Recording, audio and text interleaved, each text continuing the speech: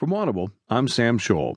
From the Washington Post opinion section, J.H. Crawford writes, "The car century was a mistake. It's time to move on." We must first remember that all cities were car-free little more than a century ago. Not all cities responded to the advent of automobiles with the same enthusiasm as the cities of the United States.